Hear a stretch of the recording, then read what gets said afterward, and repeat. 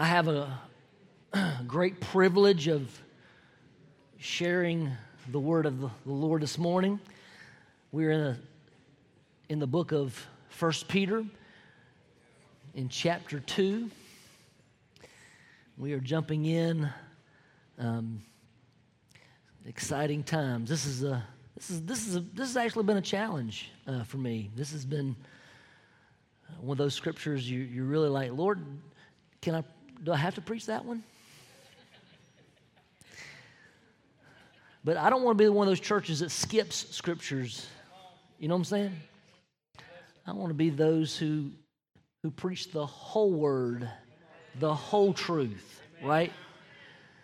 And so therefore, in preaching the whole truth, I have the privilege of sharing with you this word this morning. You know, once again, 1 Peter is being written to churches scattered throughout the Roman province of Asia Minor, and they were facing growing cultural and political hostility throughout this area.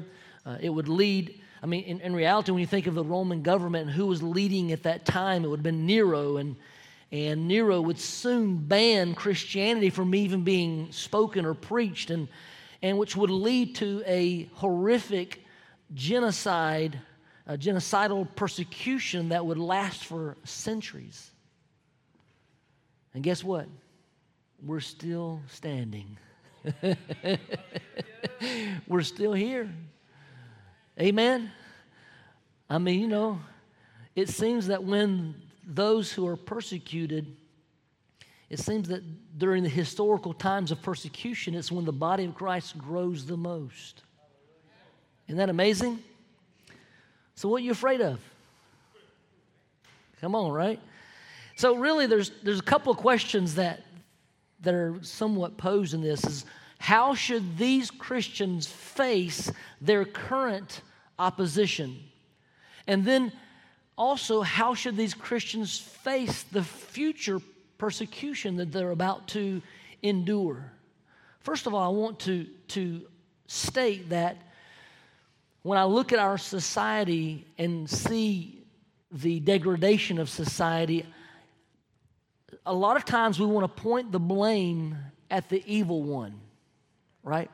We want to point fingers. We're always looking to blame someone. Adam liked to blame someone, didn't he? And so people are looking for opportunities to blame. But in my humble opinion, I believe the blame should be looked at as the body of Christ that has not fulfilled the Great Commission which God's called them to fulfill.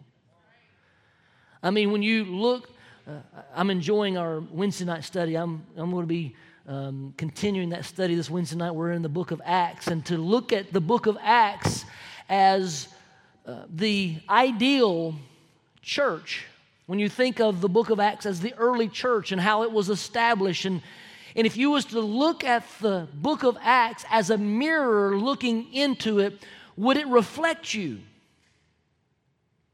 Would it reflect the values that was being established as the early church?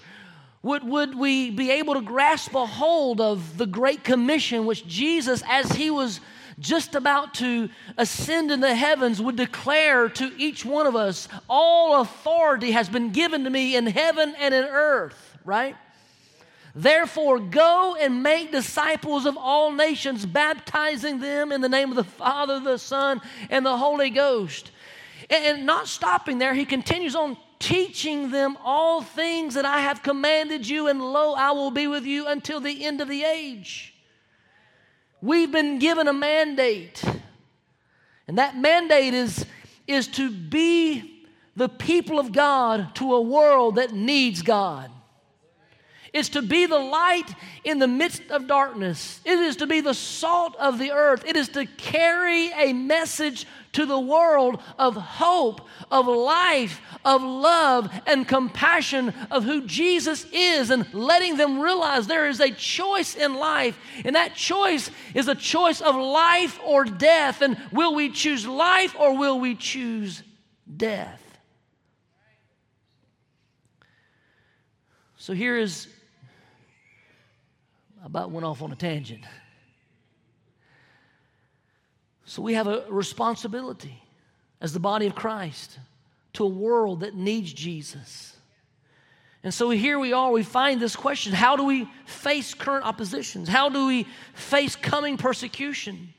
And I believe Peter lays that out for us in the very middle of 1 Peter chapter 2, verse 11. It says, "Beloved, I urge you as sojourners and exiles to abstain from the passions of the flesh which wage war against your soul.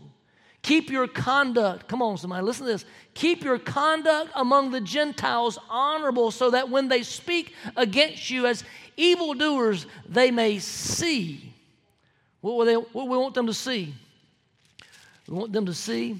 So y'all was doing so good. Y'all had that up there and it just stopped.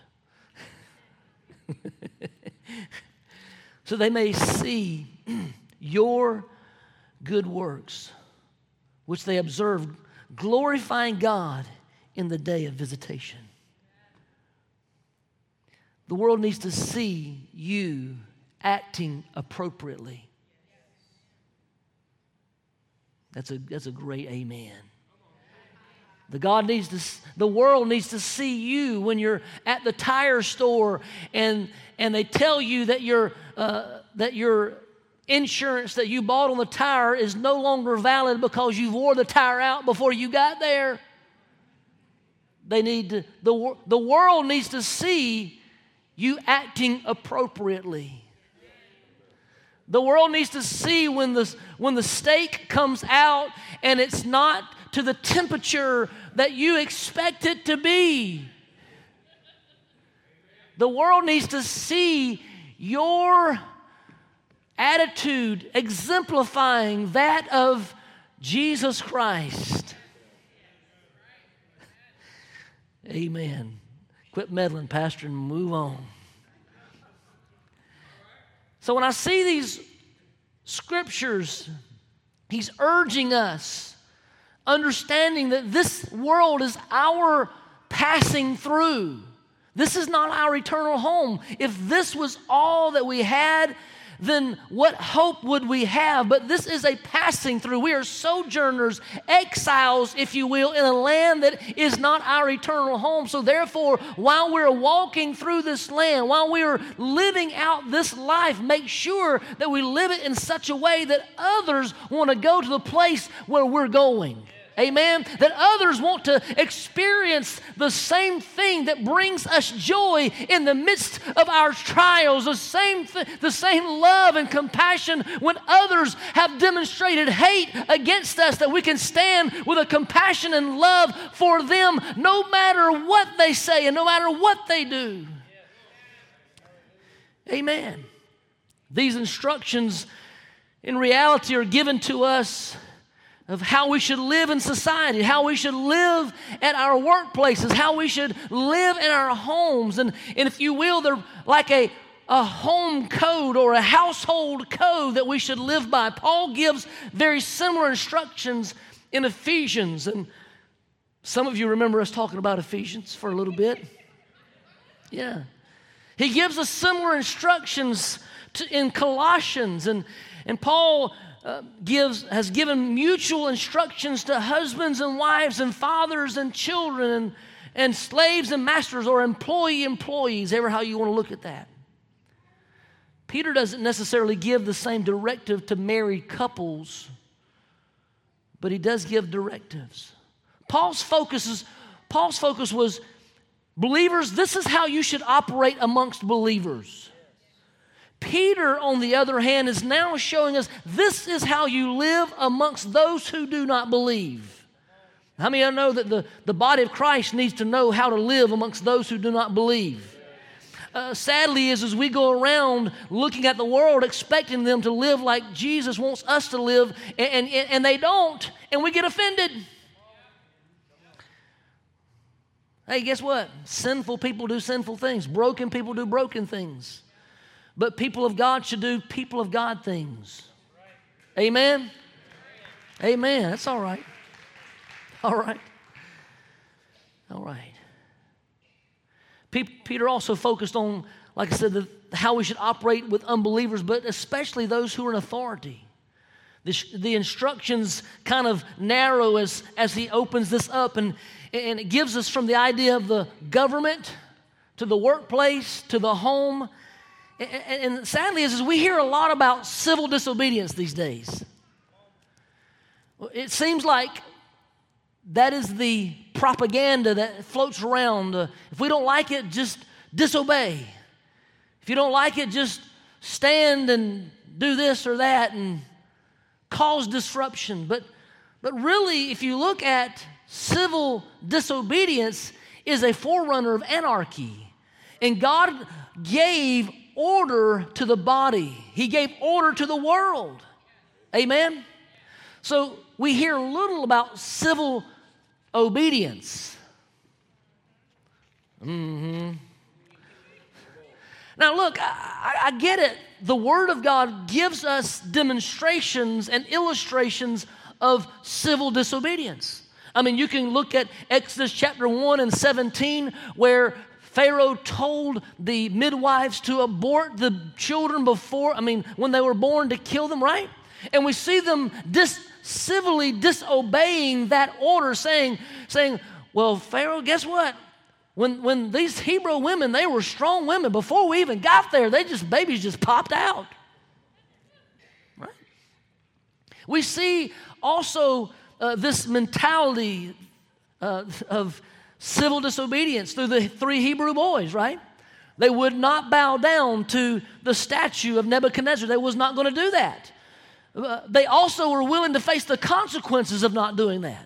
They were willing to be thrown to the fiery furnace, and even to the point it says, even if the Lord doesn't rescue us, we still will not bow down to this idol, right?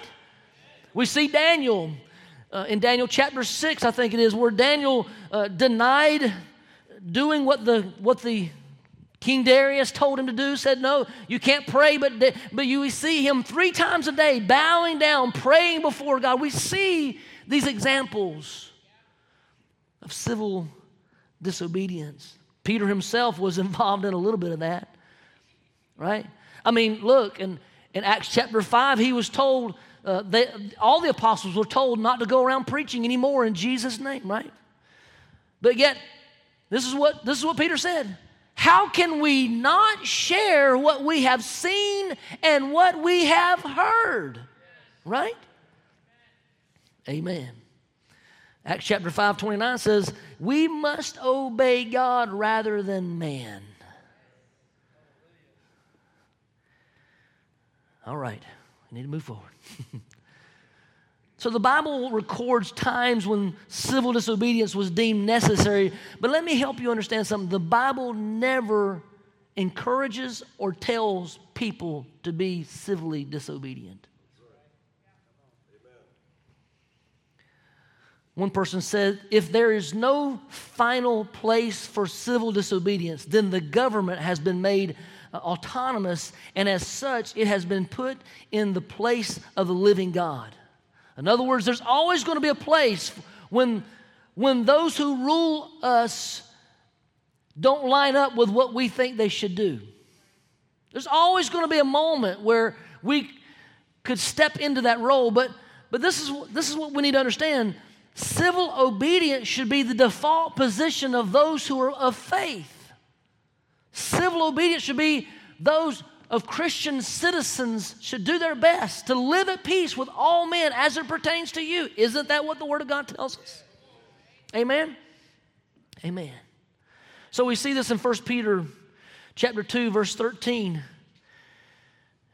It says, therefore submit yourselves to every ordinance of man for the Lord's sake, whether to the king as supreme, or the emperor supreme, or to governors as to those who are sent by him for the punishment of evildoers and for the praise of those who do good. For this is the will of God. Say, this is the will of God. This is the will of God. This is the will of God, that by doing good you may put to silence the ignorance of foolish men, as free, yet not using your liberty as a cloak for vice, but as servants of God. Honor all people, love the brotherhood, fear God, and honor the king. All right, so we got to hurry.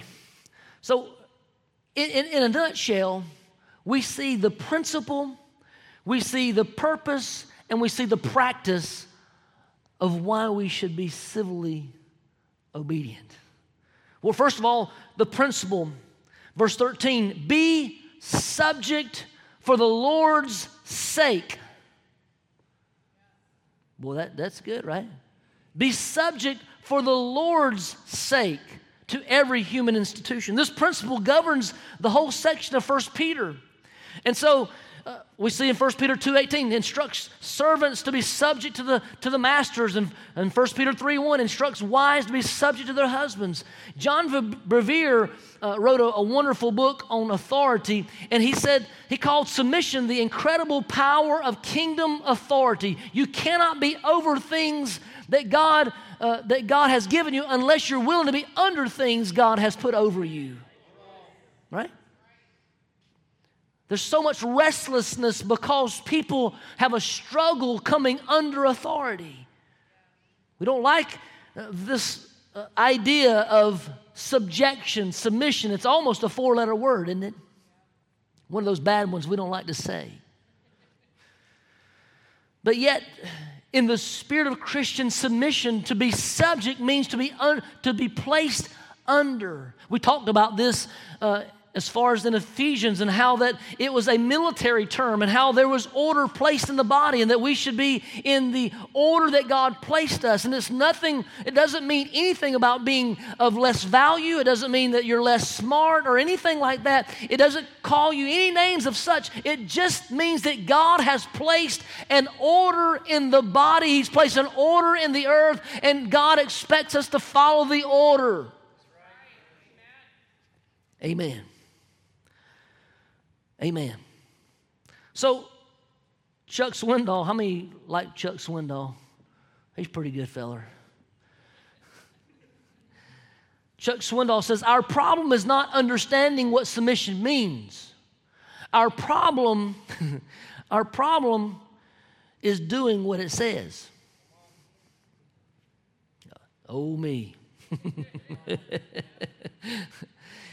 I mean, it's a biblical word, and God commands us to submit. The grammar indicates willing subjection, not coerced submission. We willingly submit ourselves to the authority that God's placed over us. Submission, when we look at submission, it's not an absolute. It is not for the person's sake. We see this in verse 13, for the Lord's sake. This is a theological basis for submission to civil authorities. God says, for His sake, do this. Think about Romans chapter 13.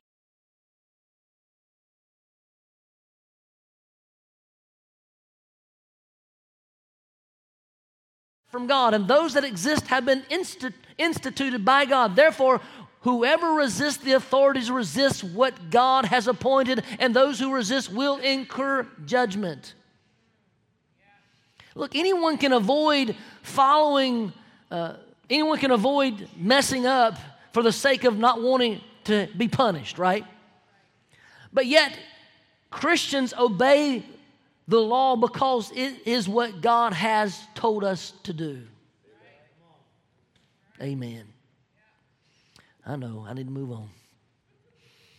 I mean, think about this. We submit to the Lord's instructions. In Matthew chapter 22:21 says, therefore render to Caesar what is Caesar's, and render to God what is God's. So guess what we do? We fork out whatever the government says for our taxes, and we find every loophole that the government allows us to find. Rick, that was for you, buddy. Rick's our resident tax man. I mean, why? I'm not trying to be illegal. I'm just saying, hey, we do what the government tells us to do. So we also submit to follow the Lord's example. I mean, when you think about Jesus, now I'm not talking about Old Testament characters. I'm not talking about intertestamental characters like the Maccabees who, if you read the intertestamental period in the historical books, you see where the Maccabees fought against the Roman Empire and how they made war through that time. But when you look at Jesus, I don't see him at any given moment organizing, leading, or participating in political things. I don't see him leading or participating in rallies or marches or protests or sit-ins. There's only really 2 times that Jesus mentions the political system, and one of those was what I just read. Give unto Caesar what is Caesar, give unto God what is God's. But John 18:36 says, my kingdom is not of this world. If my kingdom were of this world, my servants would have been fighting that I might not be delivered over to the Jews. But my kingdom is not of this world. So the scope of the Christian submission is to every human institution. We see this through this verse. It says, to the emperor supreme, literally the king. I mean, it's understood that he's talking about the Roman ruler, and Peter calls the emperor supreme. Think about this. This is the most powerful man on the earth. This is not like just a local president of a country like the United States. This is, at this moment, this is a conqueror who had conquered most of the known world. This was an emperor supreme in his power and his authority. He could say what he wanted to say, and the people would have to follow that rule. Wow. I mean, we have a president that we vote for, and he serves for 4 years. We have legal ramifications if they do something illegal to try to remove them from that position. But ultimately, even in our constitutional law, we're to follow the leadership of whoever that president is, whether it's one party or another, or a third party or a fifth party, whatever that looks like. We're called to follow the rules that have been laid out before us in our democracy, right? All right, so, but here's the dilemma of politics. The best person for the office may not be God's choice for the time. But we choose those things. And yet Peter instructs the saints to be subject to the emperor supreme. Who was the emperor? I just mentioned this. This is Nero. This is the one who burnt down, Rome, and then blamed the Christians for burning it down, and then threw them into arenas and allowed them to be killed utterly horrific deaths. And yet here he is. Obey them. The scope is also not just national leaders, but local leaders. It goes on in verse 14, talks about governors, these local magistrates. I mean, when you think of the local magistrates, most of these people, when they found themselves in trouble, didn't go straight to the emperor. They went before a governor. Think of Jesus went before the local governor Pilate. Think of Paul when he stood before the governor Felix and Festus. And a citizen of Rome would not probably encounter the emperor, but they would go before governors. Peter is saying that we are to submit to national and local leaders. We are to submit to Supreme Court rulings. We're to submit to local driving rules. Ever how hard that is? It doesn't say that we have to agree with the government all the time, does it? It doesn't say that we have to like the policies that govern us. It doesn't say that we have to like the person that holds the office that's above us. It doesn't say those things. But it does tell us that we must submit. Now, when we look at the purpose of government, we see this: to punish those who do evil and to praise those who do good. In other words, government exists to administrate justice. Now,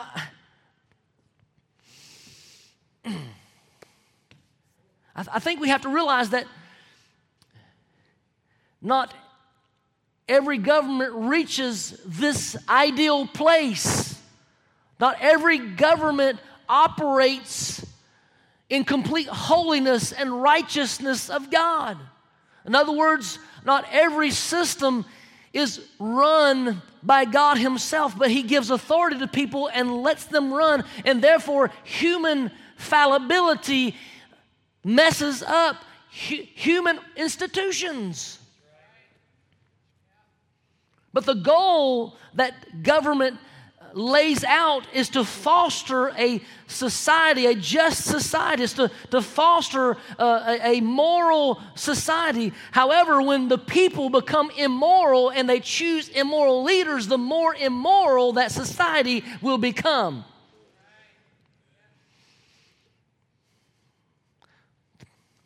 Okay, I got to go through this quickly. So, what's the purpose? Well, the purpose is it's God's will. It's God's will. How many know it's God's will for us to be saved? Right? I mean, we can look at 2 Peter 3:9 says, the Lord is not slow to fulfill His promise, as some count slowness, but He is patient towards you, but not wishing that any would perish, but would all should come to repentance. The Lord's will is for us to walk in sanctification, to be sanctified, to be purified, to be set aside, to be consecrated for His purpose. We see this in 1 Thessalonians 4:3. For this is the will of God, your sanctification, that you abstain from sexual immorality. But we also see that it's God's will for us to submit ourselves to the governing authorities. In 1 Peter 2:15, as we just read, for this is the will of God, that by doing good you should put to silence the ignorance of foolish people. I mean, you got to realize that in verse 12, he's talking about how the society was calling us the evil people. That society was calling the Christians the evildoers. Isn't it very similar to today, how what good has become bad, bad's become good, and now that Christians are once again in a spotlight being called evildoers, hate mongers, all these names that we're being called because we stand against the immorality of the world, so therefore we hate everybody. That's what the world wants to say about us. But what we see is that even in those times where they were being accused of all these ideas, atheism and cannibalism and incest and all these things, these wild accusations, the ignorance of foolish men. That phrase suggests a lack of morals. I want you to understand that it doesn't give a sense of lack of intelligence. It wasn't that they had a lack of intelligence. There's some people sitting in government institutions who are super smart, but they don't have morals. Right? And so immoral people slander what they do not comprehend. So they're slandering us because they don't understand. Why would we abstain from something that makes us feel good? Right? Why would we not want our heart's desire to do whatever passion leads us to do? Who cares what anybody says, because I just want to do what I want to do. It just makes me feel good. So immoral people slander what they can't comprehend. They don't. When we want to portray material in school systems that teaches abstinence, because we believe that God's called us to be a people of one wife, right? One husband, right? And so therefore we believe in abstinence before marriage, so we save ourselves for the person that we love, that God has specifically given to us. That's foreign ideas to a world that wants to fulfill every lust that they have. And guess what they're going to do? They're going to come against it very harsh and hard. They're going to make up every excuse that they just don't love me. They don't love me because they don't want me to have my way. They don't love me because they don't want me to feel good. They don't love me because they hate me because I have a different mindset than them. No. That's not what we do. So the idea is that we live apologetically. We live in a manner that shows humility and compassion and love. And when we've been slandered, we live in such a way that we walk blamelessly before others, and though they say stuff, it doesn't line up to what they say. And then they look at us and say, well, did he really do that or did he not? Right? We live in such a way that we give influence. We are influencers. You know, today, TikTok and, well, all those other things. People have thousands of influencers, and this influencer did this. But guess what? The greatest influence is when you and I touch the people we come in contact with every single day. When we stand at the gas station and we're talking to the attendant and there's just a word that we want to share to give them a love and a compassion that day, put a smile on their face, we are the greatest influence in the world, because when numerically we stand together as the people of God, we influence all of society, and the enemy knows if he can get us divided, if he can tear us down, if he can get us to keep on struggling inside ourselves, then we will not influence anybody, because everybody will say, well, what's wrong with those people? So it says, we put to silence slanderer by doing good. Look, that word put to silence literally means to muzzle. To muzzle. I mean, look, there's foolish men who yap against Christianity like ravenous dogs. They stand in universities. I was talking to Wesley, he goes to the University of, y'all forgive him, okay? He goes to the University of Alabama, but it's in Huntsville, that one, all right?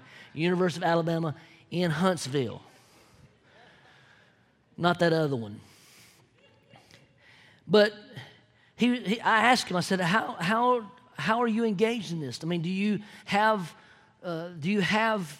them attacking your faith? He says, in my area, no. He said, but across the street where the humanities are, he said, they've all gone crazy over there. He said, they're walking around in Furby outfits, and I'm thinking, no, wait. These aren't 12-year-olds dressing up in their Halloween costumes.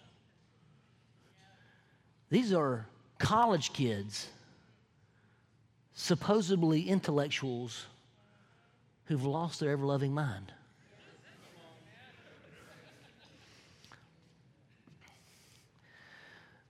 But do we go over and we bash them? Do we go over and hate them? Do we go over and bless them out because they're walking in ignorance? These are intelligent people who have no moral standard.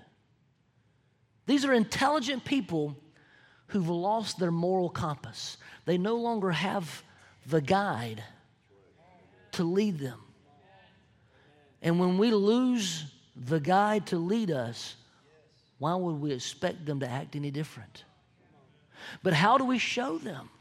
How do we demonstrate to them that there's a better way? We live it in front of them.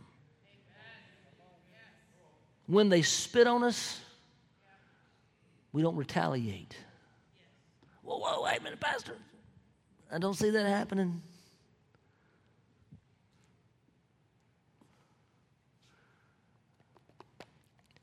Did Jesus retaliate when they plucked his beard out?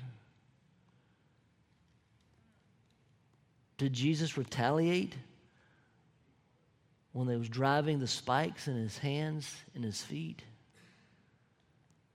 What did Jesus tell Peter when Peter was ready to wage war? They said, well, wait a minute, Peter. This is my purpose.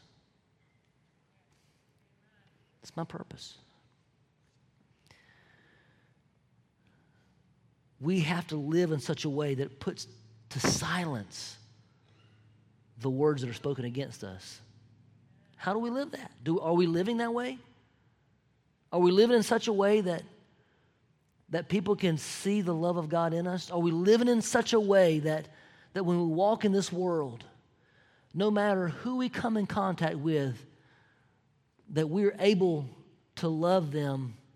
Because, as I said Wednesday night, our goal, as Jesus, when he walked out into the streets of Jerusalem and he saw the crowds, he didn't get belligerent at how they were acting. He didn't condemn them for the ways they were living, but he wept for their soul. How many recognize that even the people who don't act like us, who don't dress like us, who don't talk like us, who don't have the same ideologies that we have, are still people that God created? And as God's creation, every one of them have value in the kingdom. And as valuable people to the kingdom of God, Jesus died on the cross for every one of them. And don't forget that at some point you too were one of those living in sin. Well, I didn't do that. Well, sin is sin. Sin is sin. And we once were one of those. And somebody somehow showed us enough love and shared with us a message that transformed our lives. How will we transform the lives of others? Let me tell you this. You're not going to win the king by calling him names.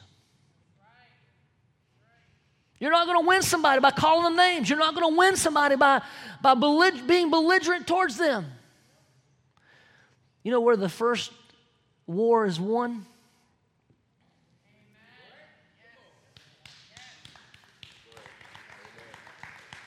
On our knees. That's why the word informs us to pray for those who are over you, right?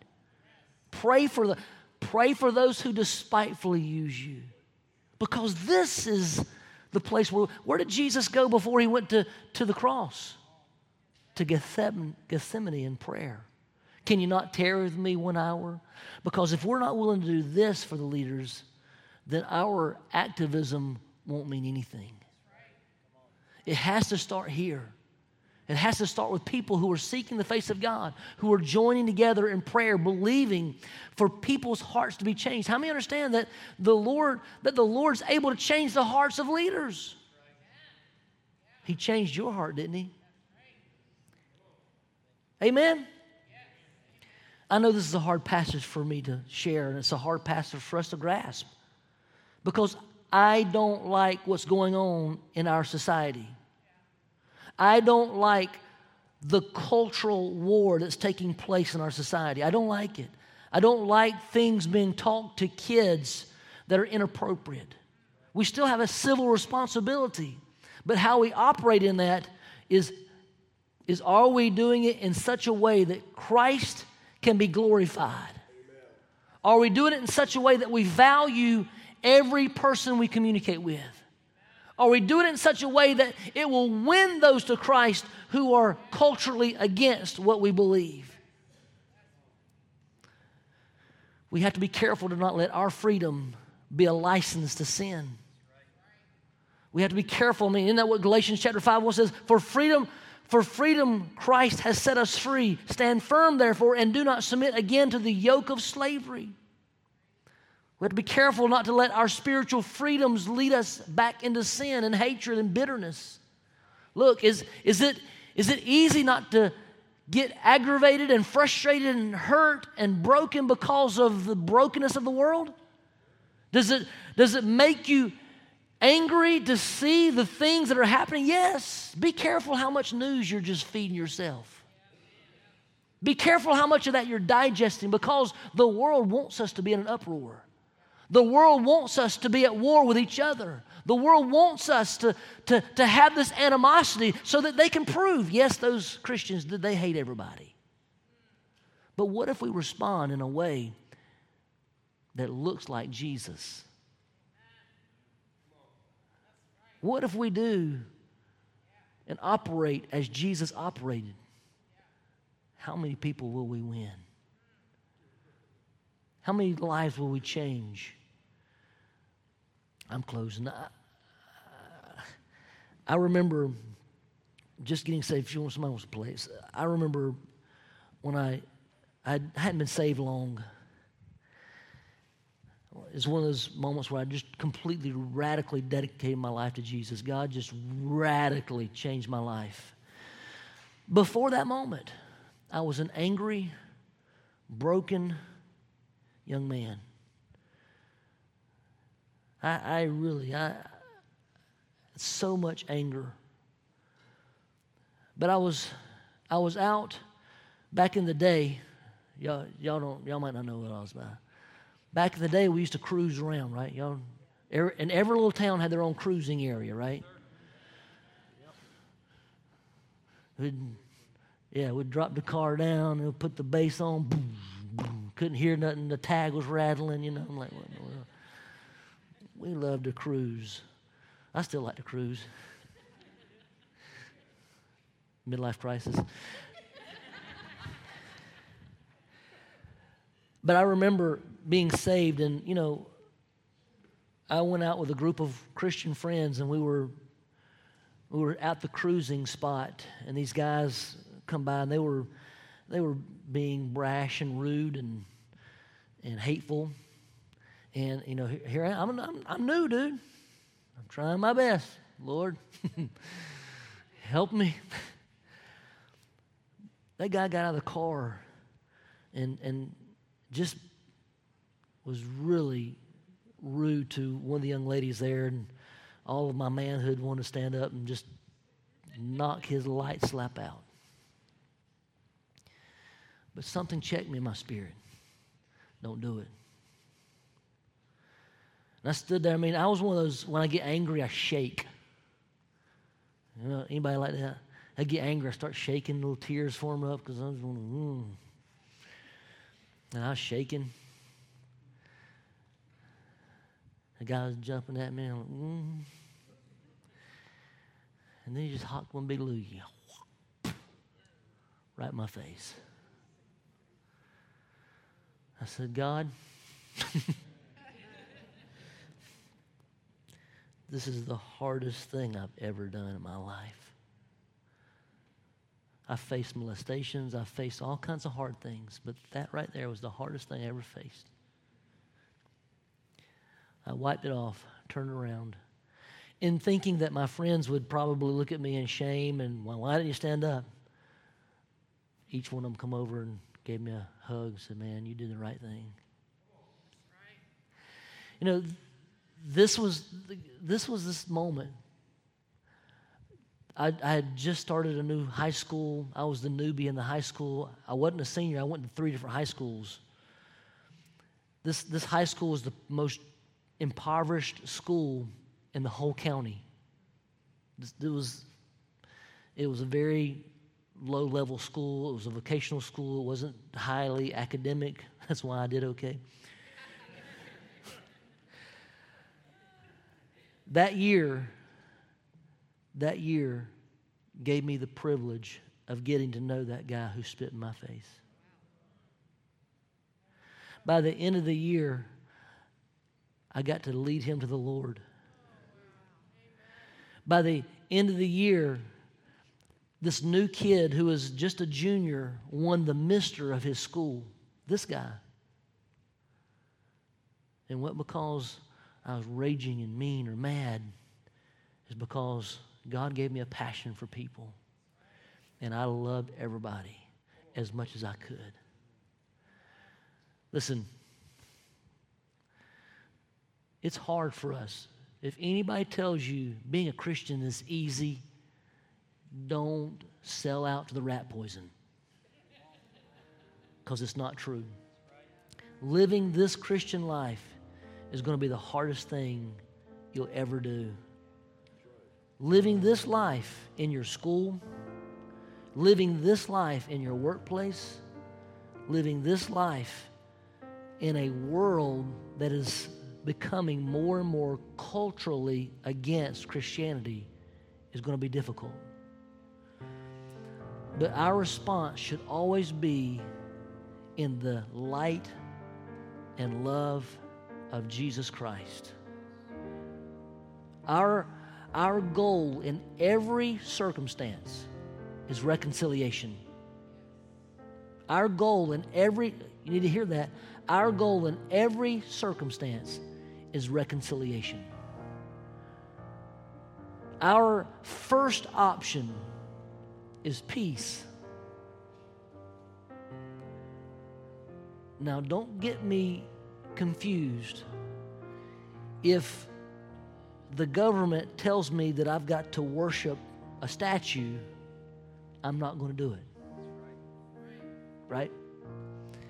If the world tells me to do something that's against the Word of God, then I'm not going to do it. But I'm also going to be willing to face the consequences for what I don't do, as Jesus faced consequences, as Daniel faced consequences, as the 3 Hebrew boys faced consequences. But be careful don't get caught up in the world system, for we wrestle not against flesh and blood, but against principalities and powers. Be careful not to let our armament be the armament of the world, that the weapons of our warfare are not carnal, but made mighty through God to the pulling down of strongholds. That first option of praying first is what will break the enemy's back. Amen? Y'all love me this morning? I know this is a hard scripture. It's hard. But God's word is God's word. Amen? Amen. I want us to pray for our government. I want us to pray for President Biden. I want us to pray for our Vice President Harris. I want us to pray for our Supreme Court. I want us to pray for our Congress and with the House and the Senate. I want us to pray for our local government. Look, they are under such a bombardment of the world. People have called President Biden a puppet president. I don't know if that's the case or what. But I will tell you, he is under some heavy influence to do the things that he does. And we need to pray. I mean, this is a man who was raised in Catholicism. And now, if they follow the true tenets of Catholicism, then the things that this world is pushing him to do are against even his faith. So we need to pray that he knows Jesus Christ and that his heart has changed. How many know that God wants him to be saved too? How many know that the Lord wants Biden to be in heaven? That's going to be hard for you to raise your hand, but guess what? Yes, he does. He does. Every one of those officials, God wants for them to be saved too. Let's believe for them. Amen. Can we pray? Father, Lord, I thank you for your word. And Lord, as a citizen of this particular country, I pray that we will do our citizen things, that we'll vote. I pray that we will follow truth, your word, that we will be willing to share truth, that we'll be a voice as Isaiah was and as John the Baptist, a voice crying out into the wilderness, prepare you the way of the Lord. That will help people see truth and life and love, that will help them to know that there's a way that will bring life and there's a way that brings death. There's a way that brings peace and there's a way that brings hardship. But Lord, in everything we do, your word says to do all to the glory of God. In everything we do, help us to do it in the way and manner that you would do it. Help us to follow your word. Help us to follow your example.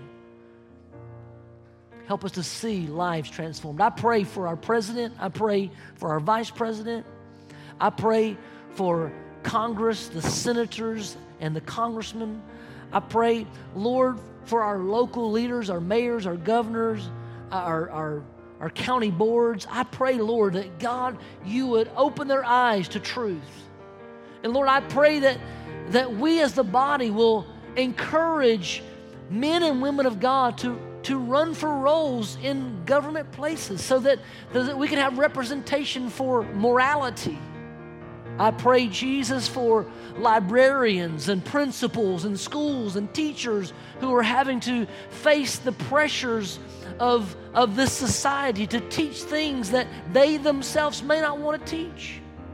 God, I pray that you will give them wisdom and courage and boldness to stand for truth, even if it means consequences are faced. God, I pray, Lord, that you'll bring salvation, Lord, to our nation. Lord, I pray for another renewed revival to spring forth from our young people, for our children, throughout this nation. Let this be an awakening to follow truth, an awakening to begin to pray and fast and seek the face of God. For your word declares, if my people who are called by my name will humble themselves and pray and seek my face. God, these are things that you told us to do. And if we will follow that plan, you will hear from heaven. You will cleanse our lands. You will heal our lands, God. Lord, let us fulfill your truth. Let us pray together. Let us fast together. Let us believe together. Let us see one person at a time being transformed by the power of God. And Lord, let your kingdom come and your will be done on earth as it is in heaven. In Jesus' name we pray. Amen. Amen. God bless you guys. I thank you guys. Amen. Give God glory. His word is true, alive and well. Amen. Remember Wednesday nights, we're going through the book of Acts. I'm going to be teaching, continuing the series. I will have some who will step in when I'm unable to. And so if you guys would love to have you guys out here, it's going to be a great, great journey through the book of Acts. This past week was Acts 1. This coming week is Acts 2. Let's have a good time. God bless you guys. Walk in the favor.